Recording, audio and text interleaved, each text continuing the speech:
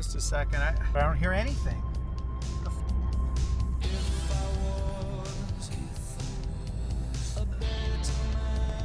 Okay.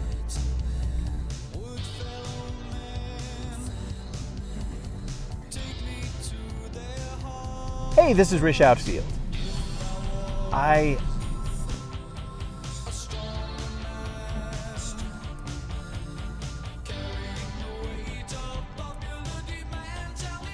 I figured since I'm heading over to Biggs, and that usually takes a while, and I haven't done this in a while, that I might as well record a Rish Outcast. I had about an hour before I had to leave today, in which I felt like, well, I can edit something, I can work on something, and I chose to edit the creature feature episode, which has already aired. You've already heard it. I worked on it for a while. Then when I went to save it, now granted, it could have been much worse. This was about a third of the way through, rather than at the end. But when I went to save it, it wouldn't let me save it because there was already a file called that. And I thought, what? So I opened that file, and I had already edited the episode for Creature Feature. I listened through, I skipped toward the very, very end, and it had been edited all the way to the end. Back in like December or something. I don't know when it was. It was definitely 2014. And I didn't throw a fit or anything. I was just like, time wasted. But the fact that I didn't realize I had already done it means that I say the same thing week after week after week on these things. Or month after month. I decided pretty much it's going to be a monthly show because that's not too heavy a cross for me to bear, and that's fine. So this is going to be another one of those episodes that's not got a story with it. And I don't know how disappointing that is. Oh, one short little tiny thing. There were people that I don't know all that well that heard the last podcast that dares not speak its name episode, the one where I did the audio essay, if you will, called Comedy is Hard. And I got a couple of comments, and I thought, well, who are these people? And how are they hearing this episode? And it turns out that Big had made that available for everybody on the Dune Steve feed. And nothing against Big. He's cool. He's just trying to get my work out there for everybody to hear. But the podcast that dares not speak its name, specifically that episode, it was not meant for everyone's ears. That was just you and me, my friends, and me. It was a much more intimate portrait than you usually hear on these shows, especially the Rish Outcast, which I try to make really user-friendly and very short and non-threatening, if you will. I don't know if that's the word I'm looking for, but it doesn't matter. As I said in that episode, and as I've said many times in this episode, I start the thing recording while I'm driving, and I focus on my driving. So I tend to ramble a little bit. I tend to say a lot. And because the sound quality is so bad, again, I feel like I've said this before too, but do you hear that sound? That sound of the engine saying, why didn't you get my oil changed?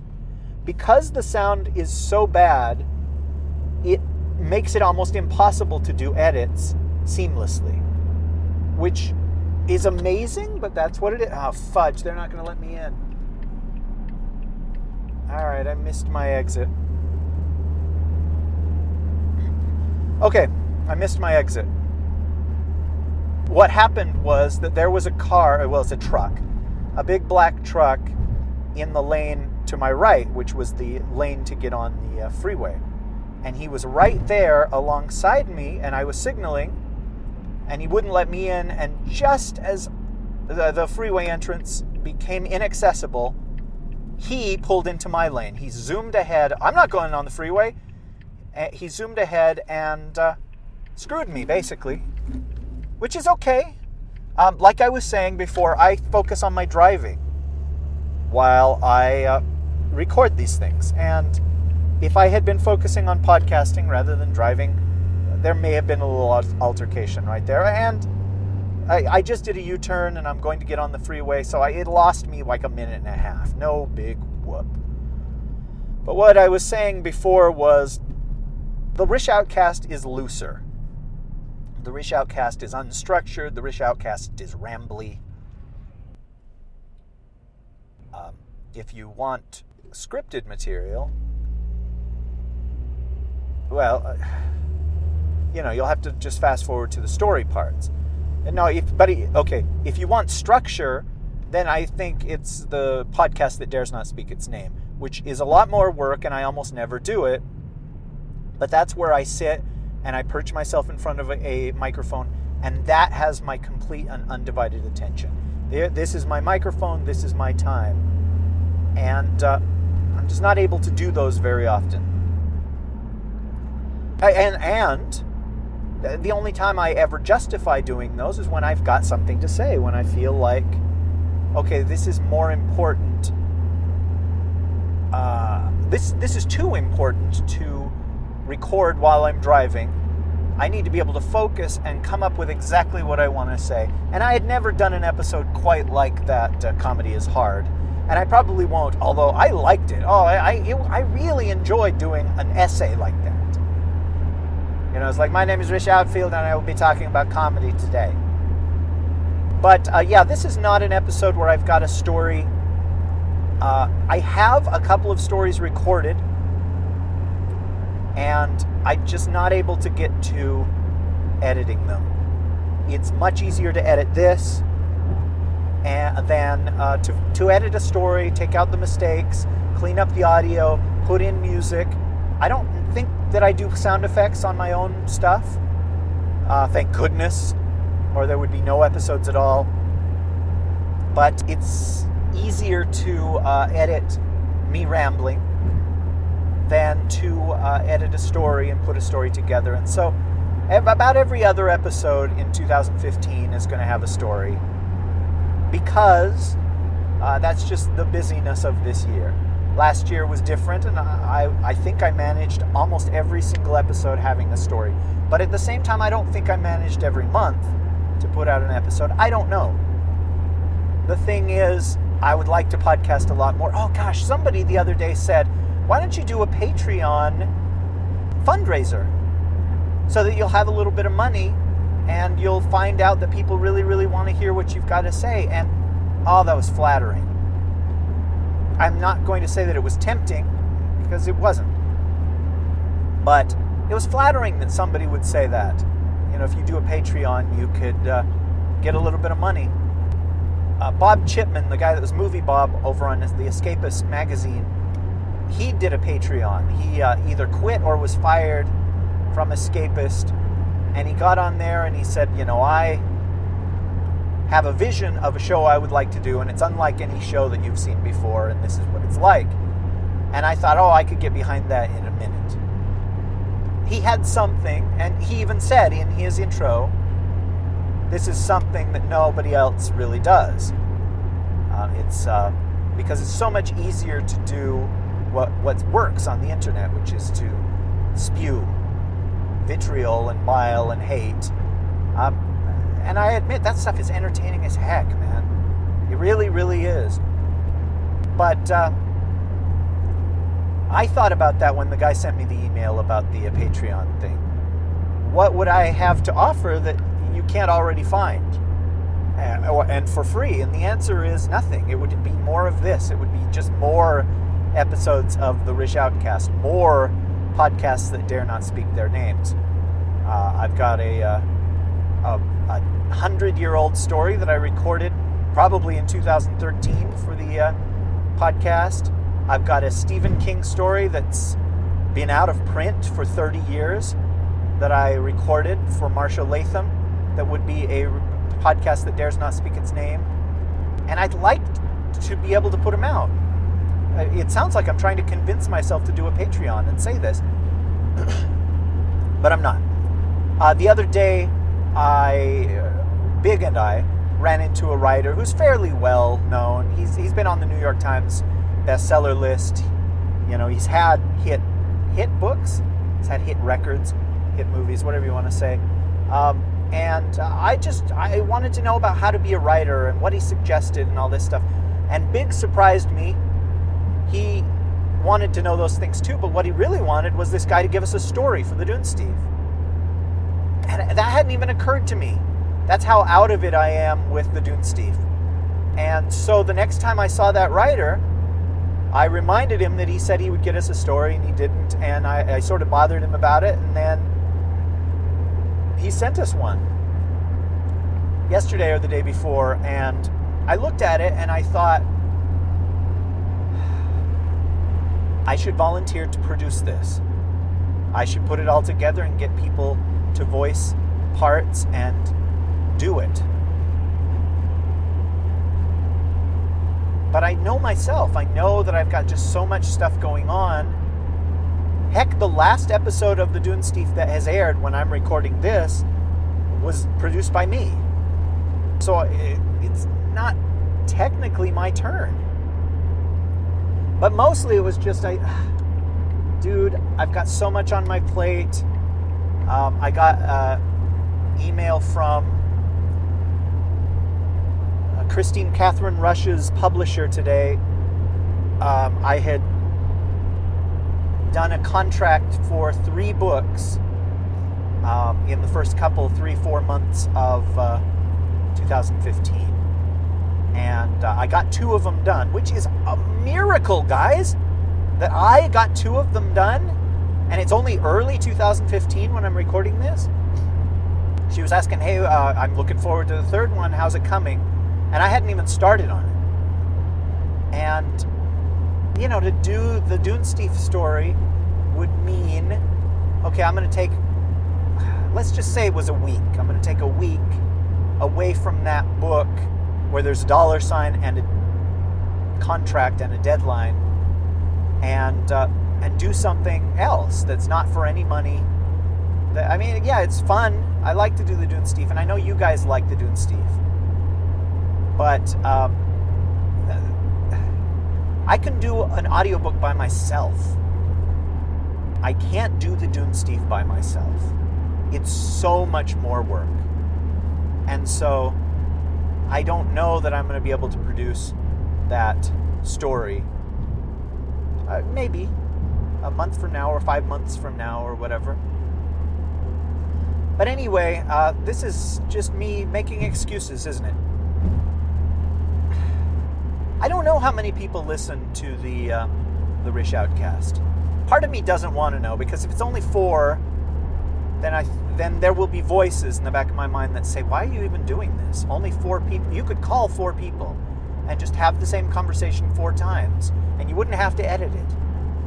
But if there are a lot of people and you guys would really like me to do more of them, let me know. Or if one of you guys has experience with Patreon and thinks that I could do it or should do it, I guess I could try.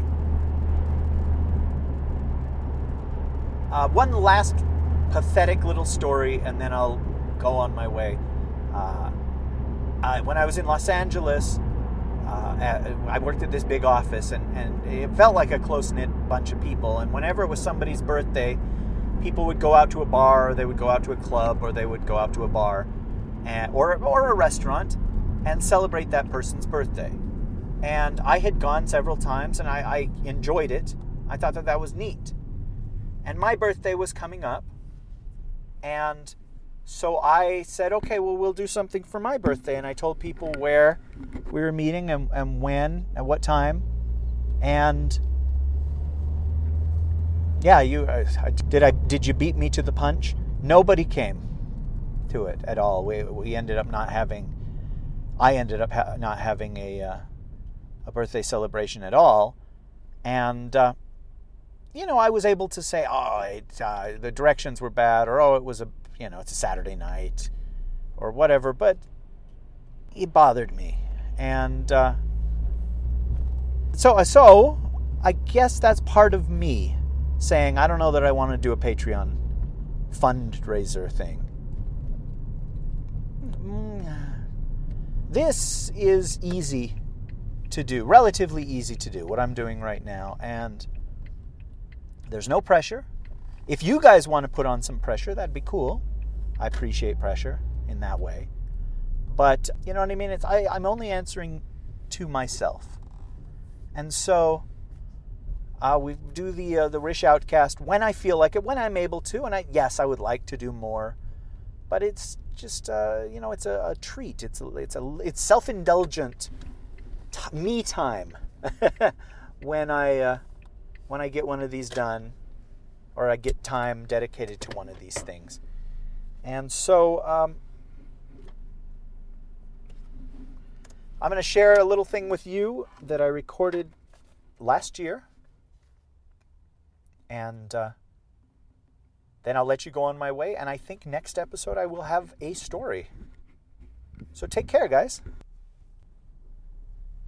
I used to listen to a lot of talk radio in Los Angeles. They had a really wonderful all talk all the time station that's probably hip hop or something now. But while I was there, it was I suppose it was a window into, what people were talking about, what was interesting in the world. Also for a lonely person, it works as a conduit, as a placebo, as a faux circle of friends. I think talk radio at its best is tricking the listener into feeling that they have a connection with the people on the radio, that they're catching up with old friends whenever they turn on the show. That's probably kind of sad. But at the same time, it's understandable. We all have a need, almost all of us have a need to connect with other people. And there were a couple of those radio personalities. You could tell they just loved to hear themselves talk. They loved the sound of their own voice. They loved to talk, and they could yammer on for hours. That's both good and bad. There was one guy who had ridiculously high ratings, and he would boast about it. And the guy was the biggest jag-off, and sometimes I would listen because the stuff he'd say was incendiary. It would get you either angry at him or angry at whatever he was angry at. There are certain people that it's probably not good to give a microphone to. And here I am, just yammering on with really no agenda. I'm just on a drive, and it's funny how, I haven't even been doing this show for a year, have I? And yet, now I think, well, I could record something while I'm driving, and that way I don't waste my time. Just weird. But oh well, that's what it is. I guess I'm kind of like that person too, I like to hear myself talk. I'm also one of those people that thinks better out loud than in his head. And, I need to grow a thicker skin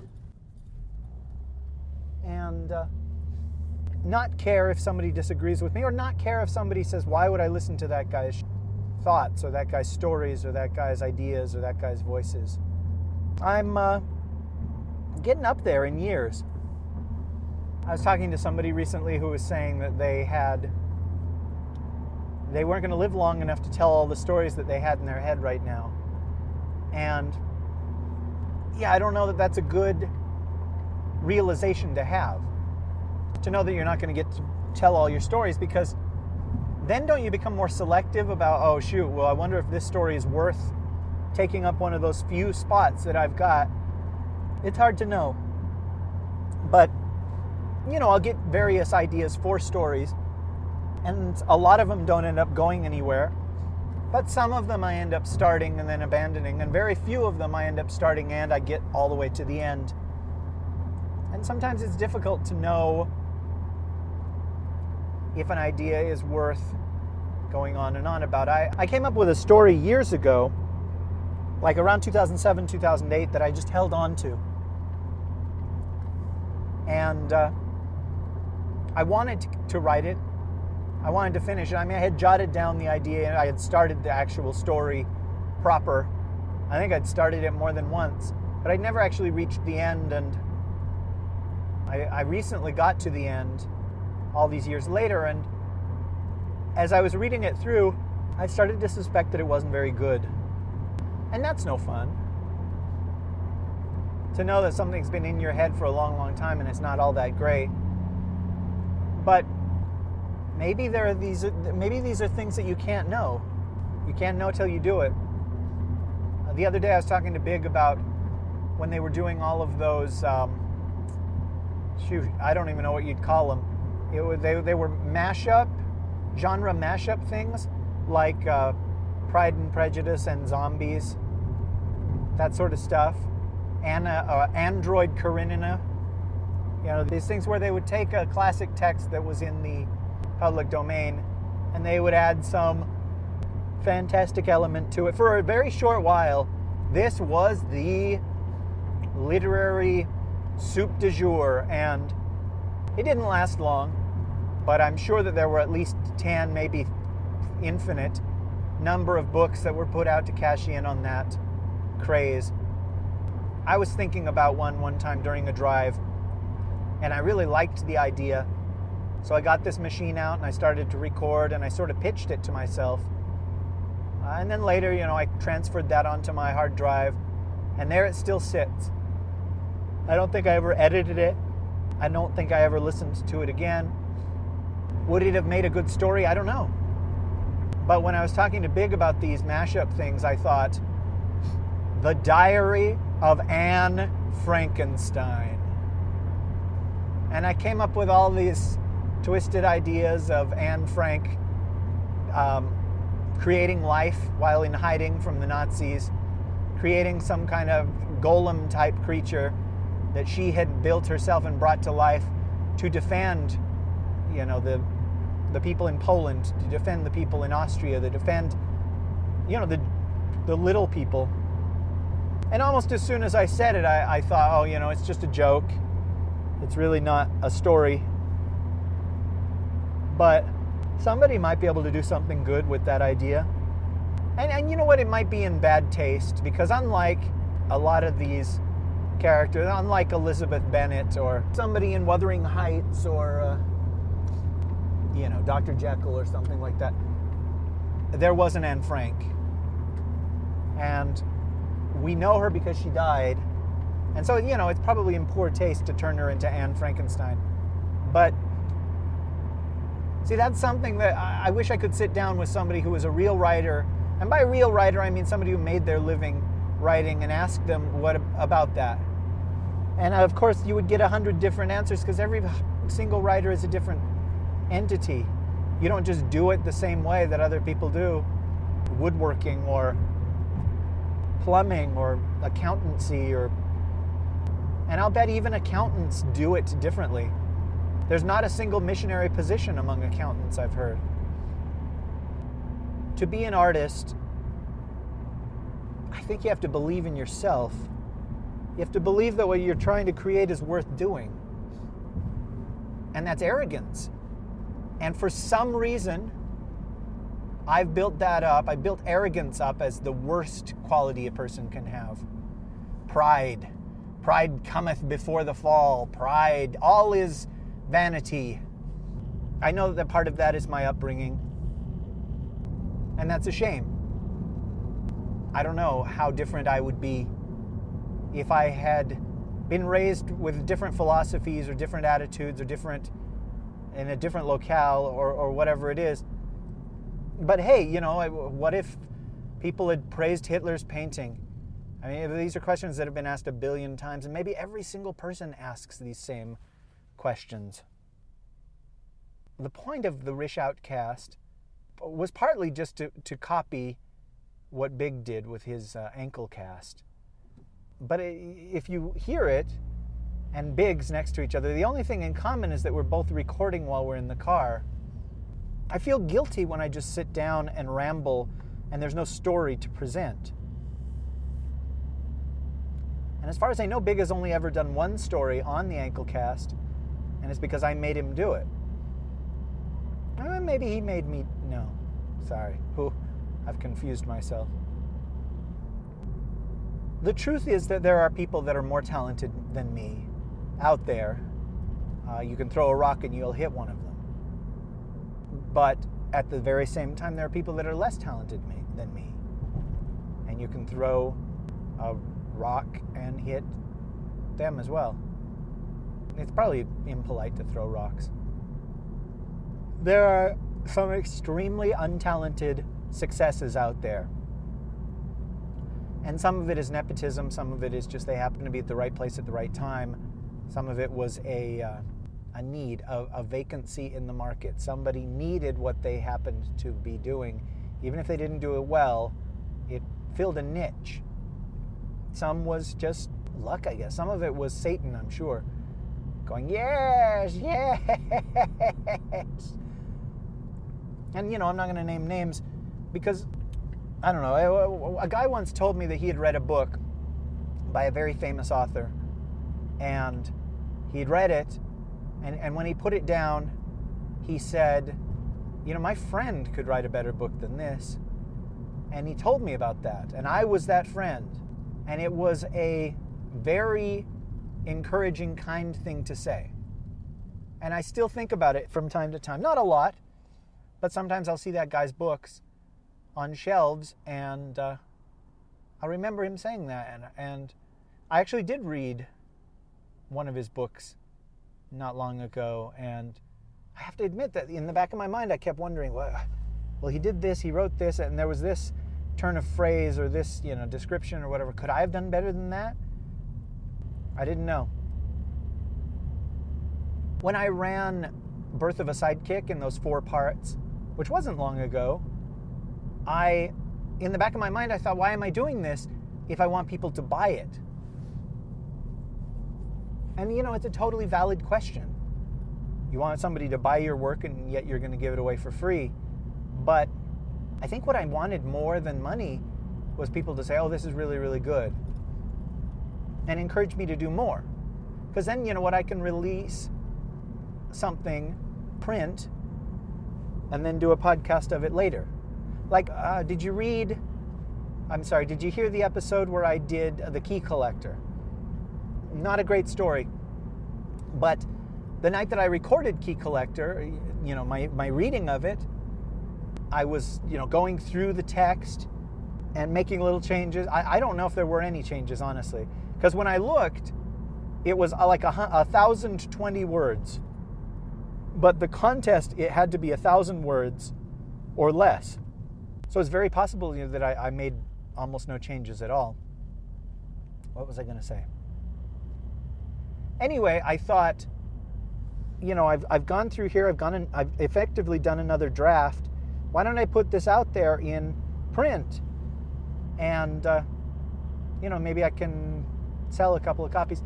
But then I saw it was only 1,000 words, and I couldn't justify selling a 1,000-word story. I still can't. It's not enough, right? I mean, even if I sold it for 50 cents, I don't know. But I felt like it was worth sharing on the Rish Outcast, right? You listened to that episode. I want to get it in my head. I want to believe what Dean Wesley Smith says. Dean Wesley Smith does all of these blog posts about publishing, about self-publishing, about selling your work, about motivating yourself to write. And I know that his messages really speak to Big, because Big will always tell them to me. And one of Dean Wesley Smith's adages is publish everything. You write a short story, you don't think it's good, publish it and move on to the next one. And I'm trying to remember what Big said that he said, that you had to have 50, or maybe it was even 100, but I think it was 50 pieces in your library that people can buy. And then the money is going to start to come in, because you only have to sell 1 copy of each of those or whatever. Or I don't remember the math thing. But he's like, the more stuff that you have out there, the better chance you have of making some money from your writing. Because it's not like you're putting all of your hopes and dreams on one piece that you wrote, and then you rewrite, and then you repackage, and then you get a new cover, and then you redo the ending. And I understand. That speaks to me. I hear what he's saying. I'm one of those guys who could just massage a piece forever. and say, okay, it's almost ready. It's almost ready to go. It's not quite done yet. I think one more draft. Okay, that draft went well, but it's still not quite there. And I think his advice was just put it out there. Forget about it. Don't keep trying to massage. What you should do is work on your skill set, work on your art, work on your craft. Just get better by doing more. And I think he's right. I don't agree with him completely. If I heard that there were typos in an ebook that I had put out, I would just want to get into that and fix those typos and then put it up there again, replacing the old one as fast as I could. Because in my mind, and F you if you disagree with me in this one. Here's one where I'm not going to buck at all. But if you can't learn the difference between they are and there, like over there, then why should I read your work? You don't have enough of a grasp on the English language. You don't have enough of respect for the language that I speak and love to proofread your stuff, to ferret out all the mistakes, to at least get it there so that it's legible English. Then your stuff is not worth my time. It isn't. Because you basically said it wasn't worth your time to proofread it. It wasn't worth your time to at least give it to somebody to edit who actually speaks English as a first or second language.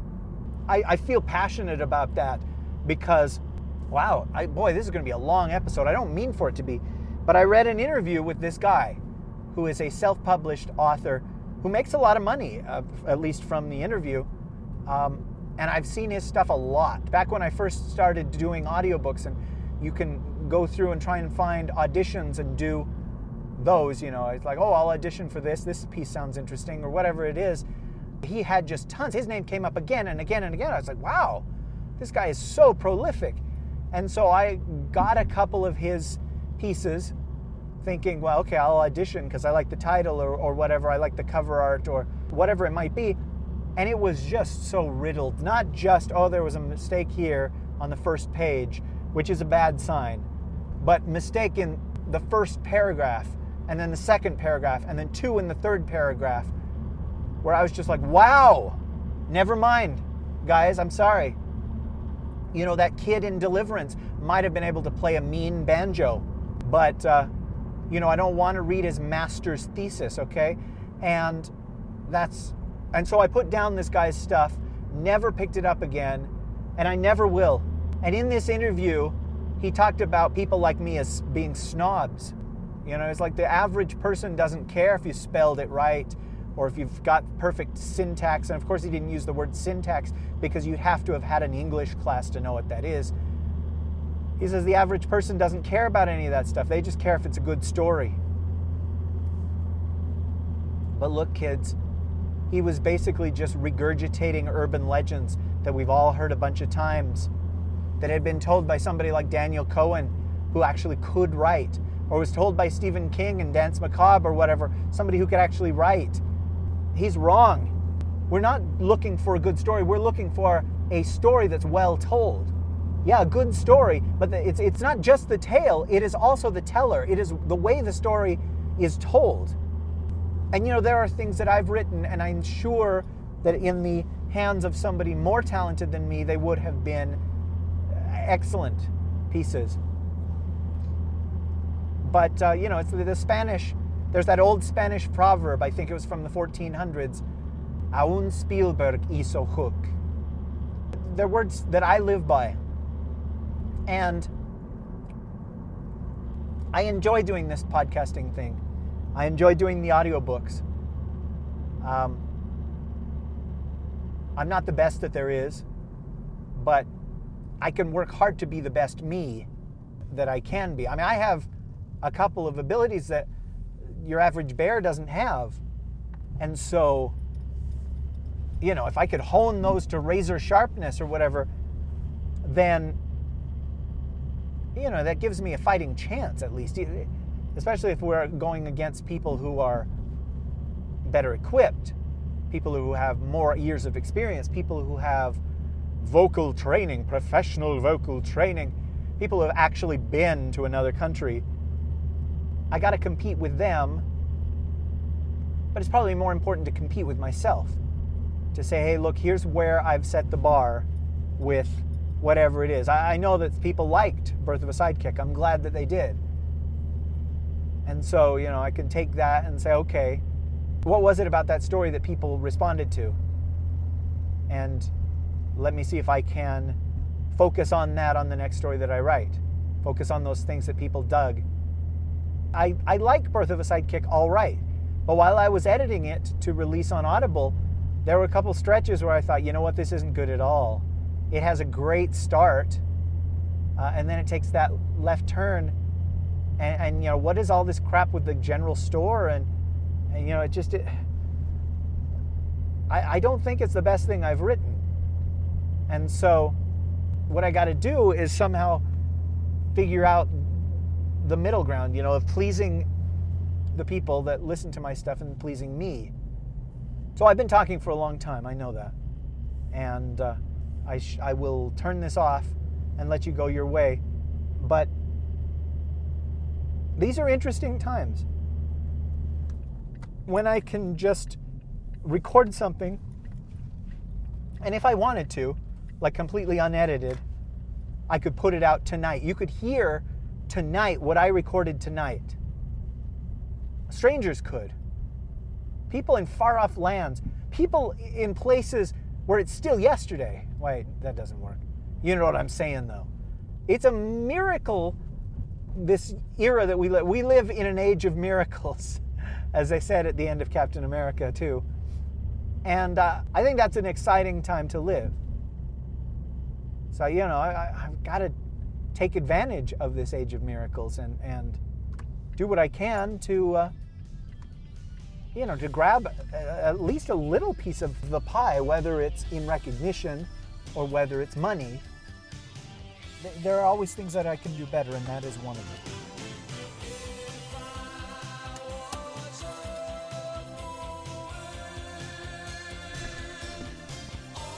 So I will leave you. I will go on my merry way and let you go on yours. Hopefully it's merry. And you take care.